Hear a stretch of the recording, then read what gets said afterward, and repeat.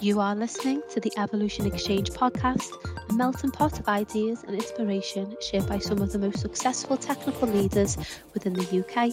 I'm Ruth Pike. I help connect tech teams with contract tech talent, and today I am your host.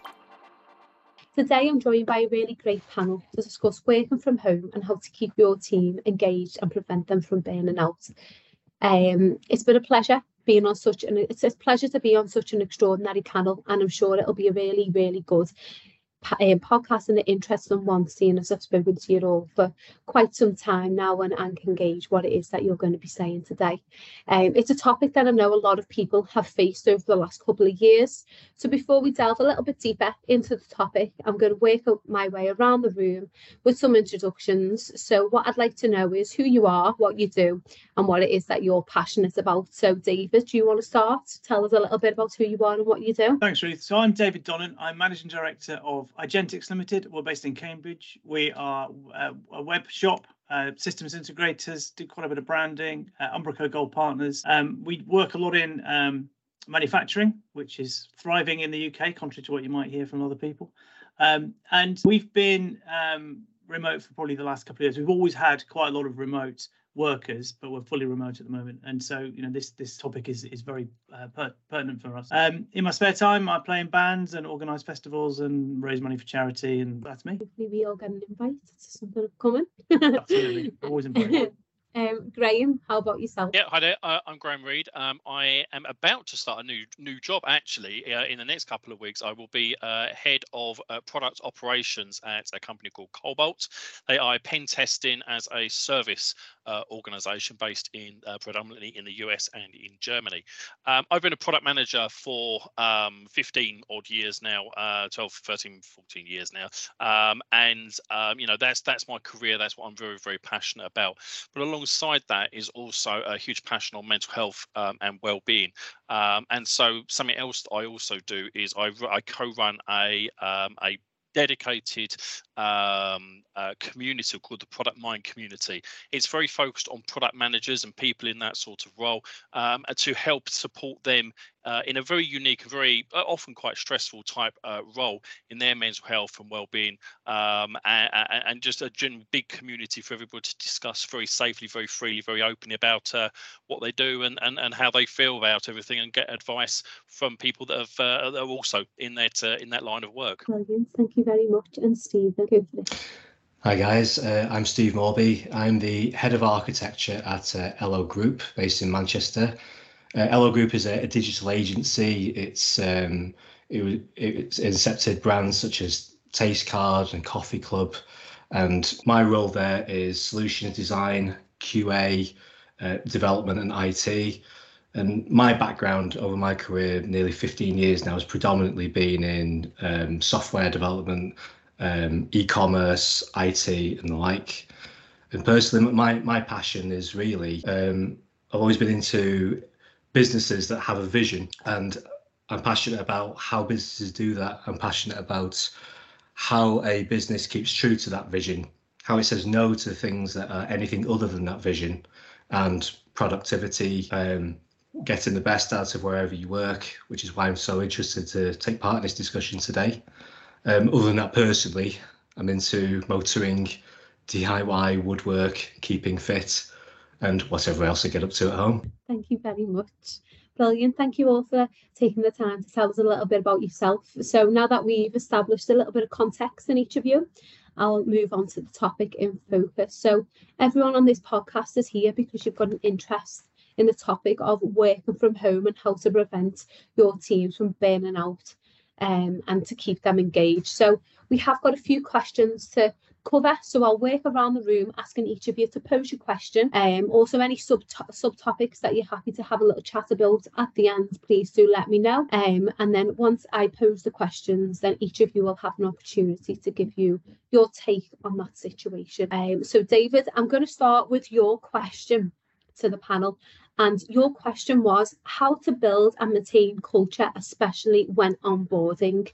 So I will start with yourself, David, for you to give us some kind of views on your initial question first, please. Thanks, Ruth. I think I think the issue for me is that I've always tried to get to know my team really well. We're all people, and we all, I like people. I like working with people, and I think in the past it was always quite easy to have a culture when everyone's in the office, 2, 3, 4 days a week, because you get to know the people. You don't necessarily set out to know the people, but you chat when you're working on a project together. You chat when you're having a coffee. Over lunch or when you're walking into town or whatever else, you almost get to know people by accident. And I think one of the challenges I've really found over lockdown has been how to replicate that without forcing it when you're all remote. You can't just pop someone into a Zoom or a Teams chat and say, oh, how you doing?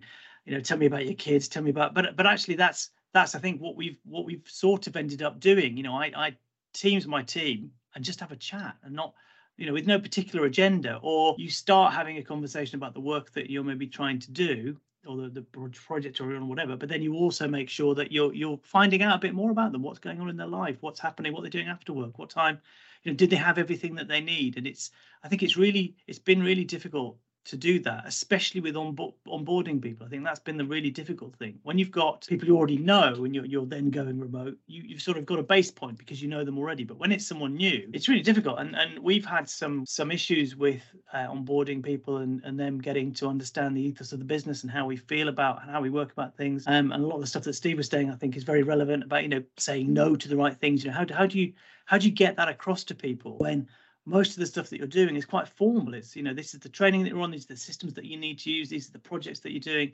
I haven't really found an answer for that. I think it's, especially with the development team, developers by a lot of their very nature, they're quite insular people, some of them. And so it's quite hard to sort of tease the personal stuff out of them without prying. It's something that I think I've certainly struggled with. So I know that's not an answer to my own question, but I'm just trying to, this is just sort of what I've experienced over the last couple of years. Yeah, well, obviously you've told us a little bit about what it is that you personally been doing, so that's great.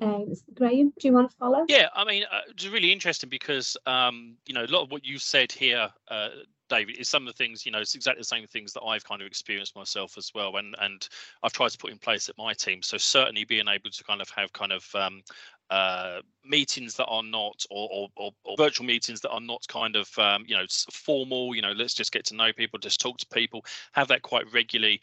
A couple of times, in my previous place, started to kind of implement little like lunch sessions and things like that. We did cook-alongs and things like that, whereby we all actually took our laptops to the kitchen in our homes and cooked something, the same and things like that as a bit of an experiment, which was quite fun. And I think that kind of that whole social side of things, is something that gets missed. There's an interesting mirror to that, and actually, David, there's a question I'd like to ask you on that is, many people when they are in the office, if they are quite shy, they are quite insular, will feel not as comfortable, and for years have never been, too comfortable in sharing and things like that. So actually remote working for many people, has been a real positive for them, because actually they only then have to kind of interact on a very professional level. They don't have to feel they need to talk about home life and things like that. They don't, there isn't as many opportunities for they might feel they need to do that.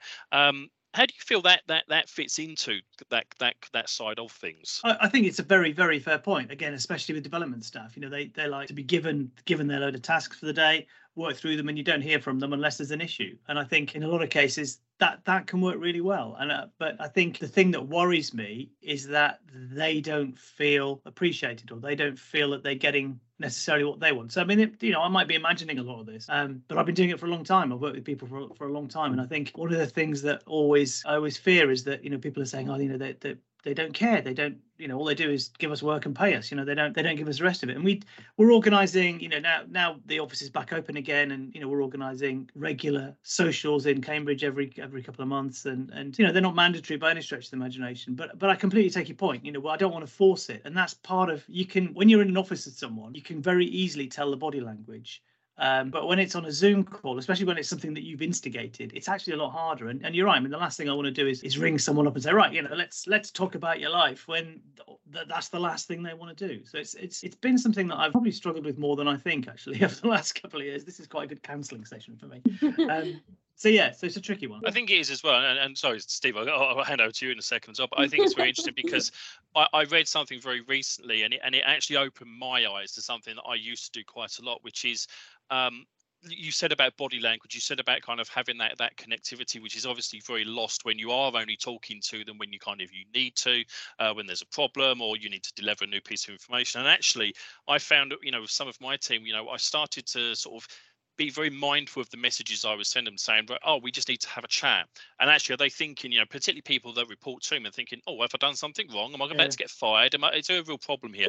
Well, actually, no, it's not. If I was in an office, it would just be like, right, just let's have a chat about this over here, because we're already talking and there's that context of that, but you've lost that context of what's coming up and the conversations that you want to have with them. So I'm also then very mindful of sort of saying, oh, hang on, let's have a quick chat. It's about this. There's no problem. We need to just push this project forward, etc., etc. Yeah. Okay, and then Stephen, so the question to remind you was how to build and maintain culture, especially when onboarding. I have a lot going on. So for me, when we talk about building culture in the first place, remember a time before COVID when, for me personally, I remember when we would have remote workers or people working from home. There were a face on a laptop that was dragged into a meeting room and put on the corner. They were like Rimmer from Red Dwarf. And it was always this outsider person. Oh, we need to dial them in. Oh, we forgot about John, who's over in end of the city or wherever. And since the pandemic, obviously that thrust us all into the same. We're all in the screen, and aren't we? We're all even.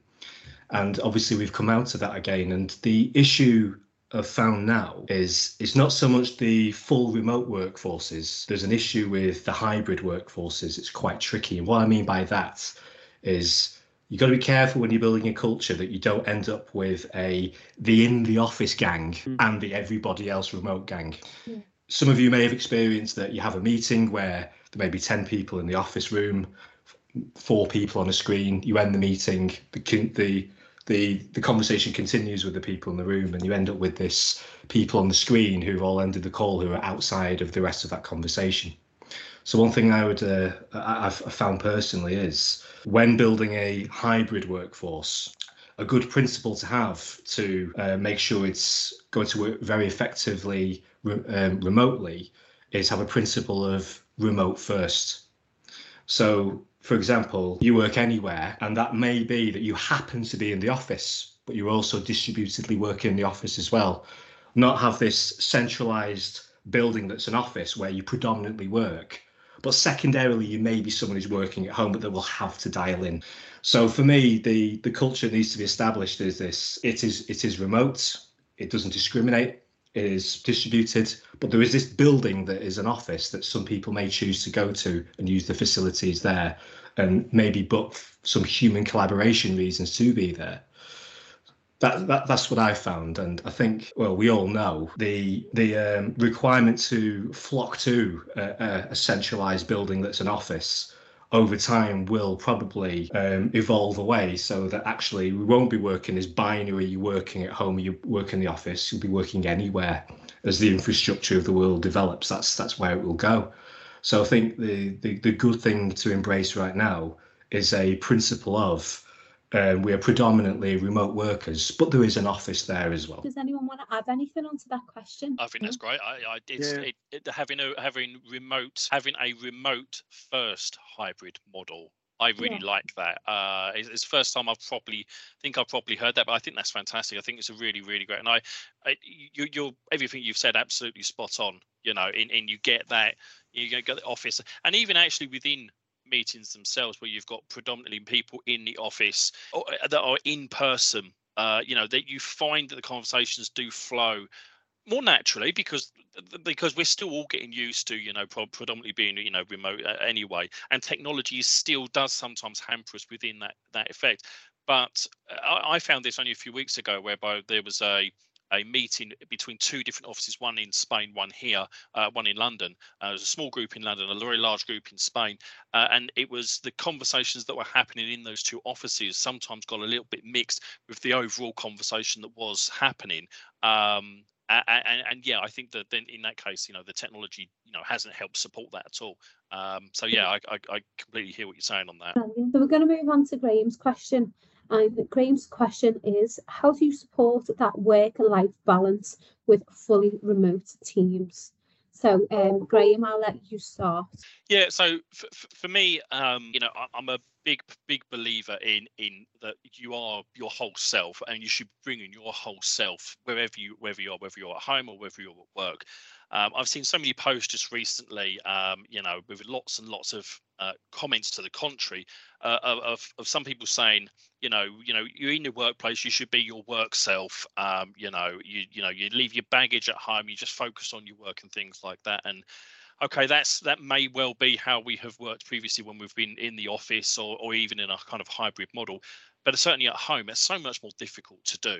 And actually, from a very well-being perspective, that's not healthy. That's not a healthy way to work. Then coupled with that is the trials and tribulations that you have with working predominantly in that same place consistently at home. So you've got a home life and work life; they are all within the home. So how do you balance that out when you don't have a choice, when you are, working remotely full time? And for me, there's many things I've I've instilled in my teams over the years. Really looking to provide some flexibility of working hours, discourage out of hours work as much as possible, and encourage downtime. And the three of those things connected is really to say, I'm really interested in, the results that you provide and you doing the things that you need to do. I don't fundamentally care too much when you work, as long as you're part of meetings, you can be the meetings that you need to be at. If you need to go and do whatever outside, in that time, as long as the work is being done, I'm not going to sit here and count your hours. I'm not going to sit here and do X, Y, and Z to monitor you, as long as the work is being done.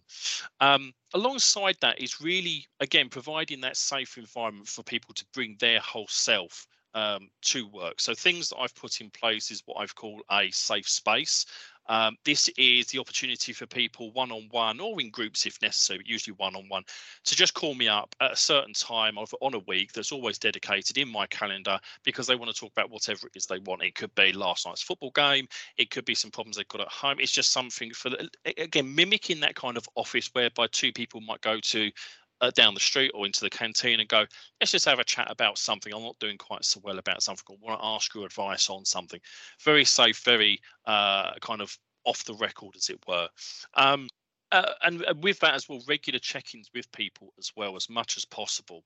Now, this is a very difficult one to try and get the right balance on, and we've spoken a lot already about kind of the balance of things. How do you do that in a way that means that you're not constantly feeling like they're being micromanaged, that you're not looking over their shoulder every 5 minutes, but at the same time you are encouraging them to talk, to communicate, to get that feel that they are, part of the team, I think, is what we've also discussed here as well. This is very difficult.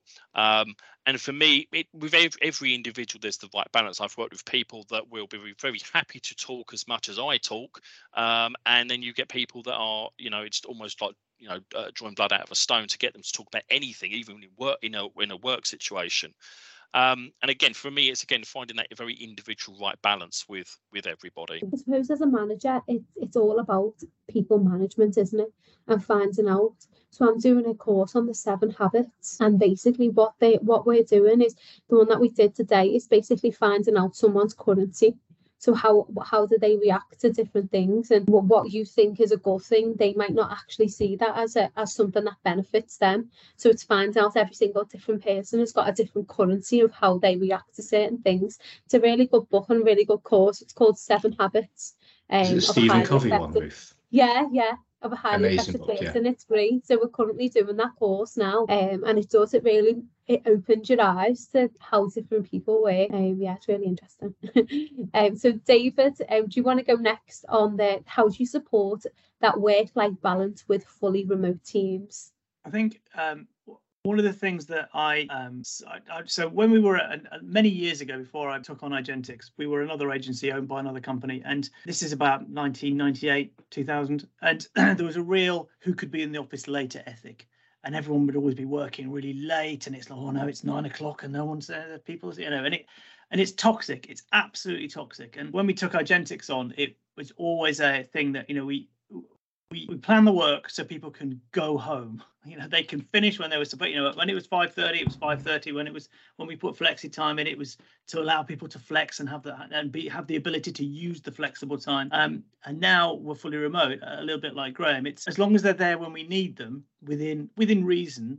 Then as long as the work gets done, and everyone is happy, then that's cool for us. And there are people I know that if we're a service agency, and very occasionally something will go terribly wrong at a weekend and we'll get a call from a client. And there are people I know that will be absolutely fine getting a call on a Saturday. And there are people I know that will have they'll have an emotional issue with it, which not intentionally, but I know that they're not the people to call, and I can call these other people. And I think a lot of it's almost what we were talking about earlier. It's about knowing your team and knowing how they react to things and knowing what to expect of people, but also setting those expectations correctly so they know that it's a weekend, they're not going to get a call, or it's in the evening and everything is cool, and we're in any trouble that comes along, we will handle it, and they've done their work. They can go and play with their children, or go to the football, or go to the pub, or play darts, or whatever else they want to, or read a book or whatever.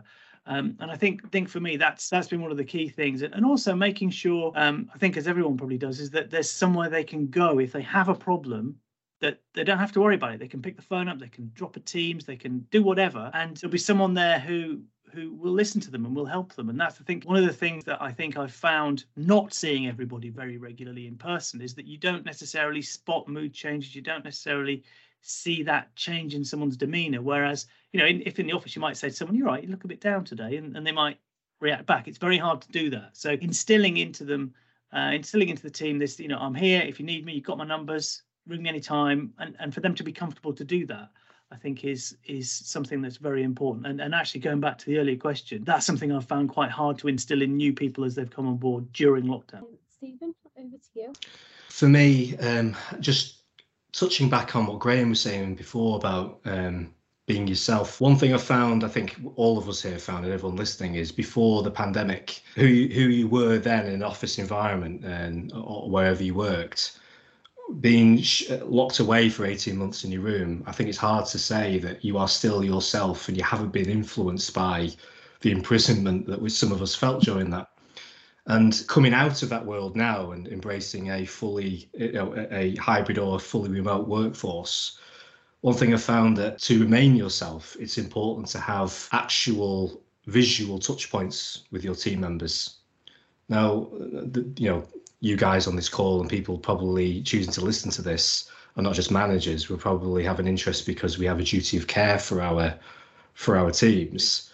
One thing I would say is that the last thing anyone would ever want is for somebody to start a role and then their only contact with team members and their line managers is through Slack messages and email. So one thing for me as leaders, is definitely make sure you have that daily, if at least daily, visual facial interaction. We are very social animals. We're not built for trying to take emotion and read into interactions from text and sentences. We're here to see faces, eyebrows, eye movement, and so on. I can't underestimate how important it is to visually keep in touch. And that brings me on to the other aspect, the social ceremonies as well. Remember the days of the office where you'd pop round to the pub after work on such a day, or go and have a game of pool or a bit of ping pong or whatever. How does that work remotely? Now, I'm guessing that a lot of you guys, a lot of the guys listening, you probably had the Friday afternoon get together on Teams or whatever it is. I'm guessing a lot of people are saying, yeah, we have one of those. And that's great. However, the one thing I would say to balance that is if you find that it's 6 people, it tends to go quite well. 10 people goes quite well. But you often find that when it ends up being 30, 40, etc. more, there's a problem. As awesome as remote working video conferencing tools are, at the end of the day, it's a single screen with one person on the microphone at a time. And when you end up trying to expect a social gathering and a get-together, it doesn't really work. Imagine going out with 30 people on a night out and only one person can speak at a time. Wouldn't work, would it? So why would it work on a Teams call on a Friday afternoon? And that is compounded with another issue. Some of you guys, you may have ran into the discussion, especially as a leader, of why isn't person A, B, and C? Why do they never speak? They're always on mute. They're always with the camera off. It's always John, Sally, and Dave talking all the time. What can we do about that? And there's some truth in that. You naturally would want everybody to take part, everyone to take part in the quiz or whatever. But the reality is, and it's always been the reality, is usually about 50% of colleagues are introverted, the other 50% extroverted. And you'd see it. I can go back to the days of old in a pub or whatever. Not everyone's talking. Some people are enjoying listening. There is actually semblance and reassurance, whether in the office, surrounded by people or whatever. There's some people where they'll be working, and it feels good in a social circle of chatter and laughter and things like that. So some people do gain from attending that Friday call and not really speaking, just taking part in the immersion of the social chatter. So one thing I would advise and say from experience is people who are introverted, let them be. If they're attending the call, let them soak it in and not expect that everybody takes part and everybody inputs and everybody comes off mute to say something, I would find. And if you do find that the size of that Friday or whatever day it is, catch-up becomes too big, break it down. So it can become a smaller, natural conversation again, rather than this 50 people waiting to get a word into the mic. And the last thing for me, the work-life balance part of it is, again, just going back to the days of office.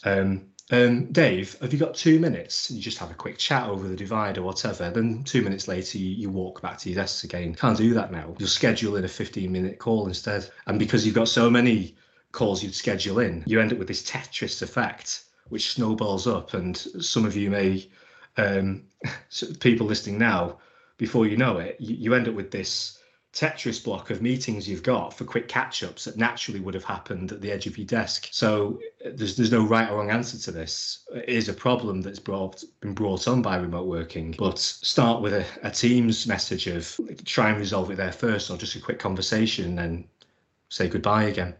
And take those little moments as well, just to say, did you watch Love Island last night? Did you watch the match last night?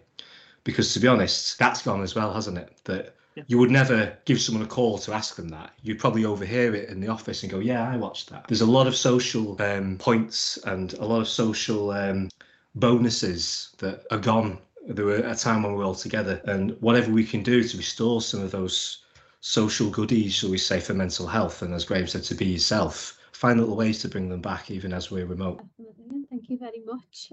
Does anyone want to add on to the topic of work-life balance, or should we move on to the next question? I'm a little concerned about Steve watching Love Island. Yeah, me too.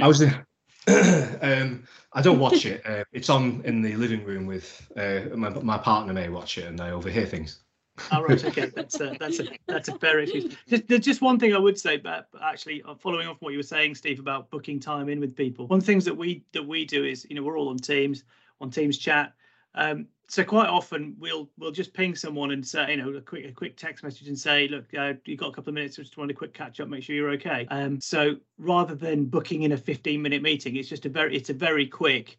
And if they're busy, that's fine. You don't bother. But if they've got a couple of minutes, and it is just a very quick catch up, how you doing? What's going on in your life? Have you seen Love Island? That sort of thing. And I think, and that works quite well. And it's something that we've done probably more or less since the start of lockdown, actually. And it's quite a nice info. And there's usually a work thing in there somewhere. How you getting on with this thing? You've got problems still.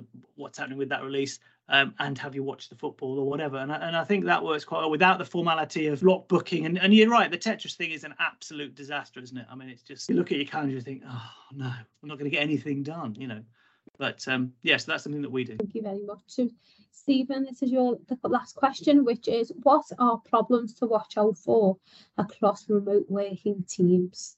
And Stephen, as a short question, I'll let you go first. For me, problems to watch out for is, again, just as a dutiful manager of your people, watch out for bad habits. Again, just going back to the time when we were all in the office together. When you were in the office, there'd be visual stimulus. You'd see the coats being put on at 5 o'clock, which would usually stimulate you to start winding down. At lunchtime, you'd see people getting up and fancying something to eat. And then you'd start thinking, right, I'll wrap up this and I'd better go as well. that herd of people who would head off to the canteen or cross the road to go out somewhere, you're not going to miss that. You're going to join in and get something to eat. And I say at 5 o'clock, you don't want to be, well, you hopefully shouldn't be a very lonely person in the office working away through the evening because everyone else has gone and the lights switch off. But as we especially found when we went into lockdown, I did personally find it. There is no one putting coats on around me anymore. There isn't 12 people asking me if I'll come with them for lunch. I'm alone in this room right now. And believe it or not, suddenly it's 4 o'clock and I've not eaten anything. And then it's pitch black outside and it's 7:30 and I'm still here. It's imperative that if you are going to be alone working somewhere, that you schedule in, you build in those points to make sure you look after yourself in terms of exercise, in terms of nutrition. When we say nutrition, I don't mean run downstairs and quickly just gulp down a Huel for that 5 minutes before the meeting that you gave yourself. I mean, actually have that hour or half an hour, whatever it is you've got, to make sure you do cook something properly, eat, and so on. As you would have done probably in the office when you'd sit around together and have that, again, that food and that social time to be social. The other thing on that as well, just the exercise part of it as well. In the office, as I say, you would probably walk to somewhere, or some people would walk around the car park or whatever you've got. Take care of yourself. I've known people when we first went into lockdown where they would deliberately, in the morning before work, actually walk around the block twice to get back that routine of commuting almost and to stretch the legs. Very important. The other problem I'd say to watch out for is loneliness. Now, not many people would admit that not many people would admit they feel lonely. There's probably a stigma about saying I'm lonely at home, but many people are. There's people, as I say, who are very social animals, whether they're extroverted or introverted, who need people around them or they want someone to talk to. And suddenly you're in this situation where you're alone somewhere where you've taken 20 paces out of bed to get to a desk, and you probably long for a meeting to be able to hear a human voice. Not many people will admit that. I'm not saying it's easy to spot that, but it is easy to make sure that those touch points are there, as we touched on earlier, to make sure people get that as well. Don't rely on people to come forward to say, I'm feeling lonely, or I don't feel this. Cater for it. Build the culture for it as well, and get those touch points in there. The other problems to watch out for, as I say, is try and get people to, as David was saying, just give each other a shout first, give each other a quick call or a nudge to take care of that thing.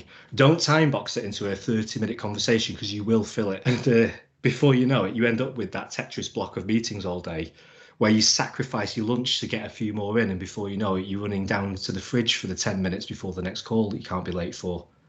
And above all, the problems to watch out for, especially if you've got that hybrid workforce, as I said earlier, is the us and them fallacy that you get. That needs to be eliminated. If you truly embrace a remote workforce, embrace remote principle first, not we'd rather you're in the office, but we'll take you on remotely, and you're the person who's dialed in last, who is don't make sure you don't have people who have to say things like, I can't see what you've written on the whiteboard in the room there. You can't see the paper that's been handed around the table. That's not a place we want to be if you truly embrace a remote workforce. That I'd say they're the main issues that, from my experience, to watch out for and avoid. Thank you very much. David, I'll go to you, please. Thank you. Yes, some really good points, Steve. I think following on from that, and I think the short answer for me is you need to try and spot if people are struggling, and that is sort of emotionally, but also if they've got an issue with their work. You know, if you're in an office, it's very easy if someone's struggling with something, their co-workers will probably spot it and wade in and help them. When they're at the end of a screen, especially with development staff who, they like to get stuck into things. Sometimes they don't like admitting they're wrong, and they're like a challenge. They're developers, they love a challenge. So what we found a couple of times is that we'll sort of almost lose someone for most of a day, and then when you finally catch up with them at some point when you have time, you find that they've been stuck on something since 9:05 all day, where actually if they'd had a bit of help, or they'd asked for a bit of help, they could have been up and running much faster, which is it's bad on every level. So we've always tried to encourage people to, if you've got a problem, shout. But the issue with that is that if I've got a load of people in the team who are, they're cracking on with their work, doing really well, got someone struggling, they can then end up interrupting someone else and causing an issue for that person. So managing that for us has been a bit of an issue. How do we cope with that? How do we manage that? So we've always had stand-ups every morning. So we do that. We've always done those virtually. So we try and now say to people, look, if you've got an issue that can wait to the next day, bring it up at stand up. We'll allocate the right person. If it's something that you're struggling with, talk to a project manager or my co-director or myself, and we'll allocate the right person for you to talk to. So you're impacting the team the least, but you're getting the help that you need, so you don't struggle. And it's taken quite a while for people to get their heads around that. It works really well now, but we at the start of lockdown, it was quite difficult, I found. And I think it's that change of mentality, isn't it, to just make people aware that there are different ways to communicate now. It is a new world, and we have to embrace it. We have to find things that work and accept that some things don't work. And if they don't work, that's fine. We accept that. We learn from it and we move on. And I think that's been the thing for me. And personally, the other thing for me is avoiding the fridge. But that's just been a hideous problem. Yeah, it's lonely. My only friend is the dog in the fridge. But there you go.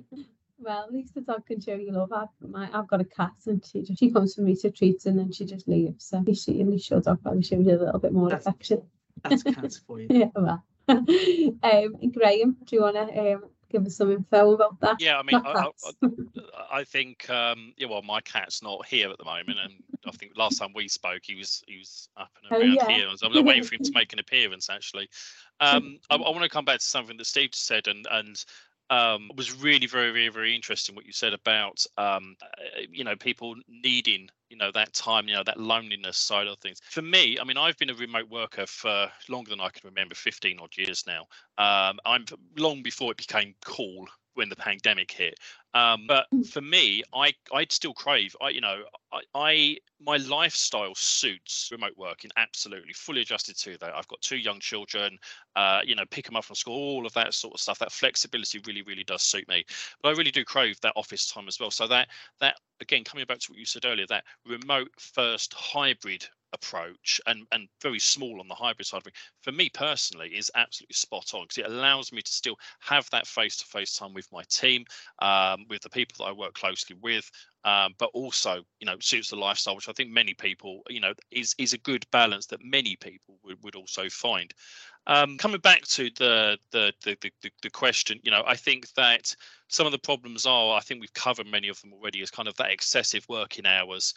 Steve, I think you said it absolutely, and I did this very early stages of my career as well, which is working all hours, missing lunch. Suddenly it's 7 o'clock, working late hours, and on odd occasions, I think that's fine. If you've got a big project to do, that remote does give you that flexibility to do that. You haven't got to wait for the hour, the lights to shut off, things like that.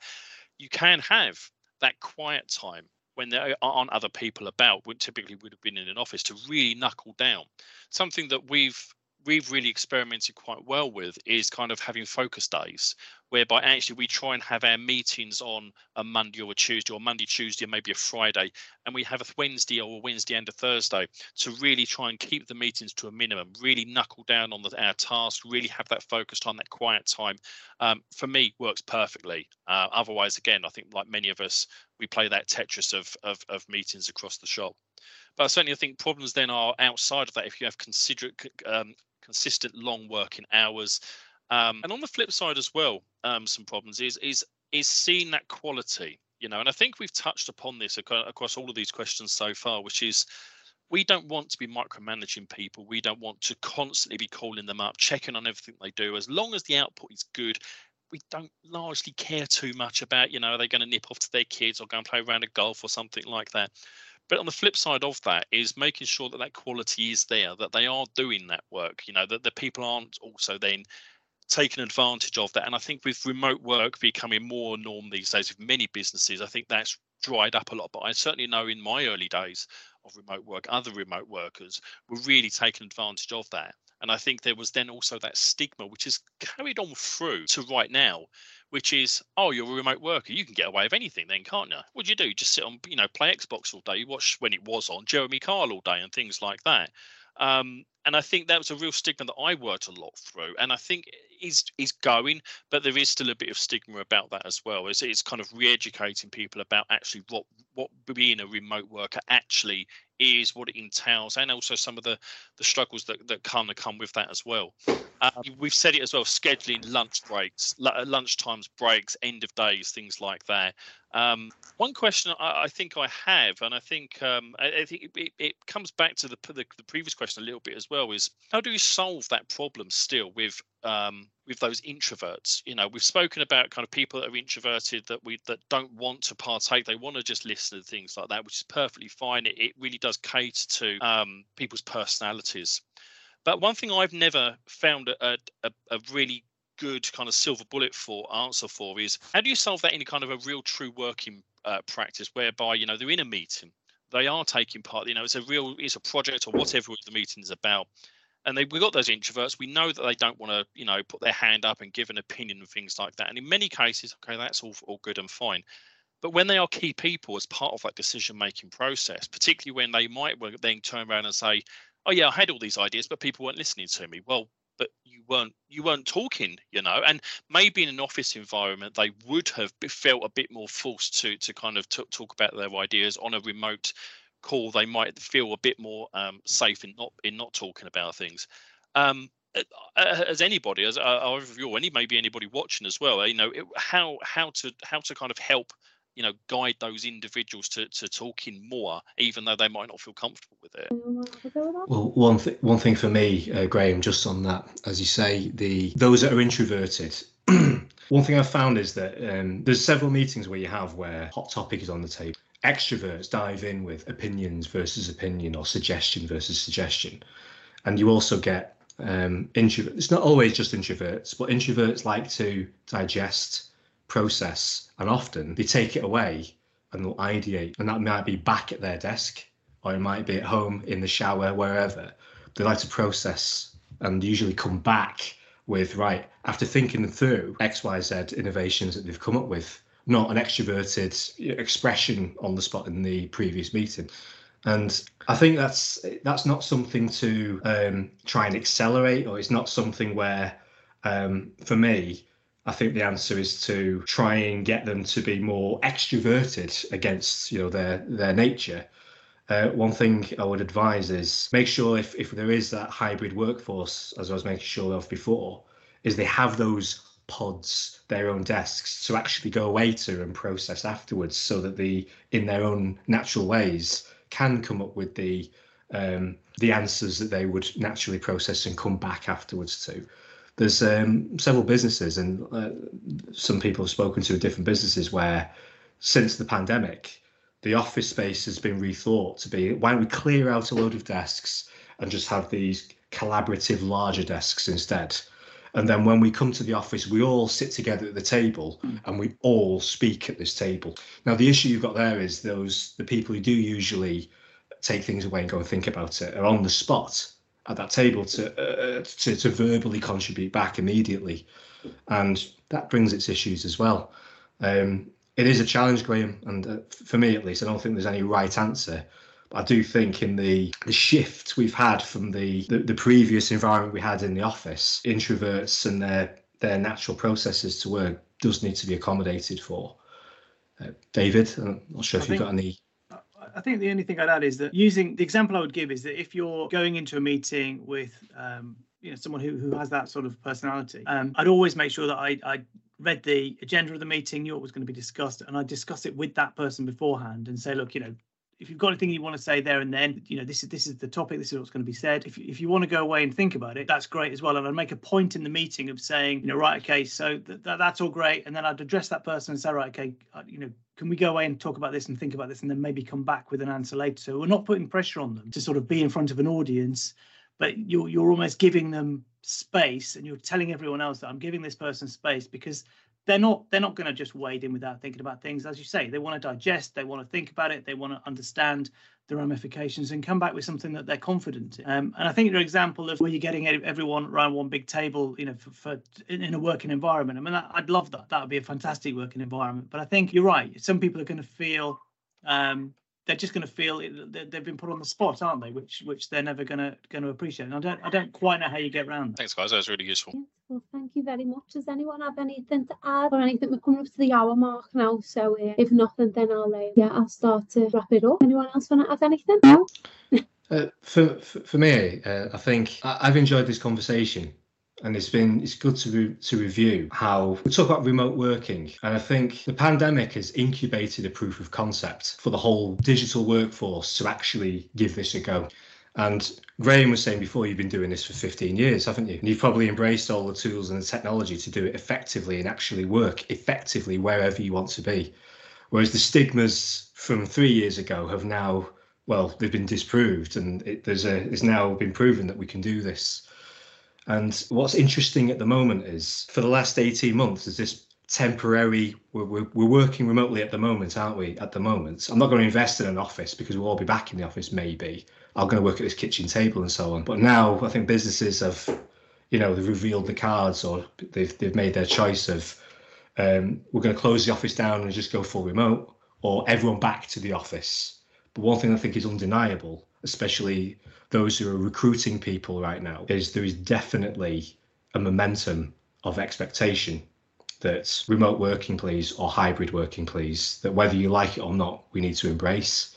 But what's also interesting is the evolution is not just where we work, but when we work as well. I mean, both David and Graham, before, you were talking about long hours, you were talking about Saturdays taking calls and so on. But I have had conversations with team members, some expressing that they work much better with family circumstances at 7 o'clock in the evening, would rather start work at 10, and others the other.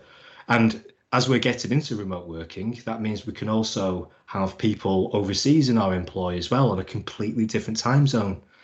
So I think not only do we need to embrace the geography of where people are, but when as well, and not expect that a fixed 9 a.m. meeting, everyone's going to be there. That will have its lifespan as well, that expectation.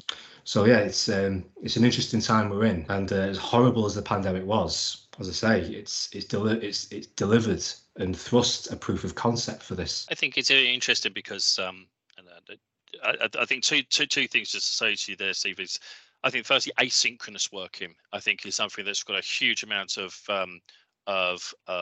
runway ahead of it now. I've really experimented with it. Still a lot of work to do with it, but exactly what you're saying there, we don't all need to be working at the same time to still be very effective. But one thing is, as I said earlier, I'm about, in a couple of weeks I'll be starting a new role, a new company, and I've been applying for roles for sort of 2-3 months now, interviewing. And one thing that I've found very interesting with that is that there's a real mix of organisations that are, we're very happy. We are already remote first, or we're very happy. We've got people all over the world. We're very happy to be remote. And then it's the side of the businesses, and we're seeing many big businesses sort of saying this as well. Tesla, places like that, saying, we just prefer working together. Everybody prefers working together without even asking their staff. We work better when we're all in the office together. The expectation is that you have to be working in an office together. Now, for me, I live on the south coast, at the arse end of nowhere. It's difficult for me I get to London fairly easily, but being a very fully remote person, I'm well adjusted to that. And I think there was always the implication that, okay, well, you're a remote worker, so we work better. You will do better if you come into the office. Now, I've had 15 years of being very, very successful working as a remote worker. So you can't say to me and many other people that you don't work as well if you're not in the office with all of us. And I think, again, that's another piece that what we have now tried and tested throughout the pandemic is now starting to change people's minds a little bit. Yeah, definitely. I think it's given people the chance that aren't actually able and haven't got that flexibility to go in the office. It's given them a chance to get to do the role that they've wanted for probably God knows how many years. So I do think that there are definitely some pros that have come out of working from home and people having to close down the offices. Brilliant. Okay, well, if everyone is happy with everything that's being said, I just want to thank you all for taking the opportunity to come and having to speak to me on the Evolution Exchange podcast. it's been a real pleasure to hear everybody's point of views and different tips and tricks that you may use in your day-to-day life. And I'm sure that people that are listening to this will get some benefits and actually take something from this podcast 100%.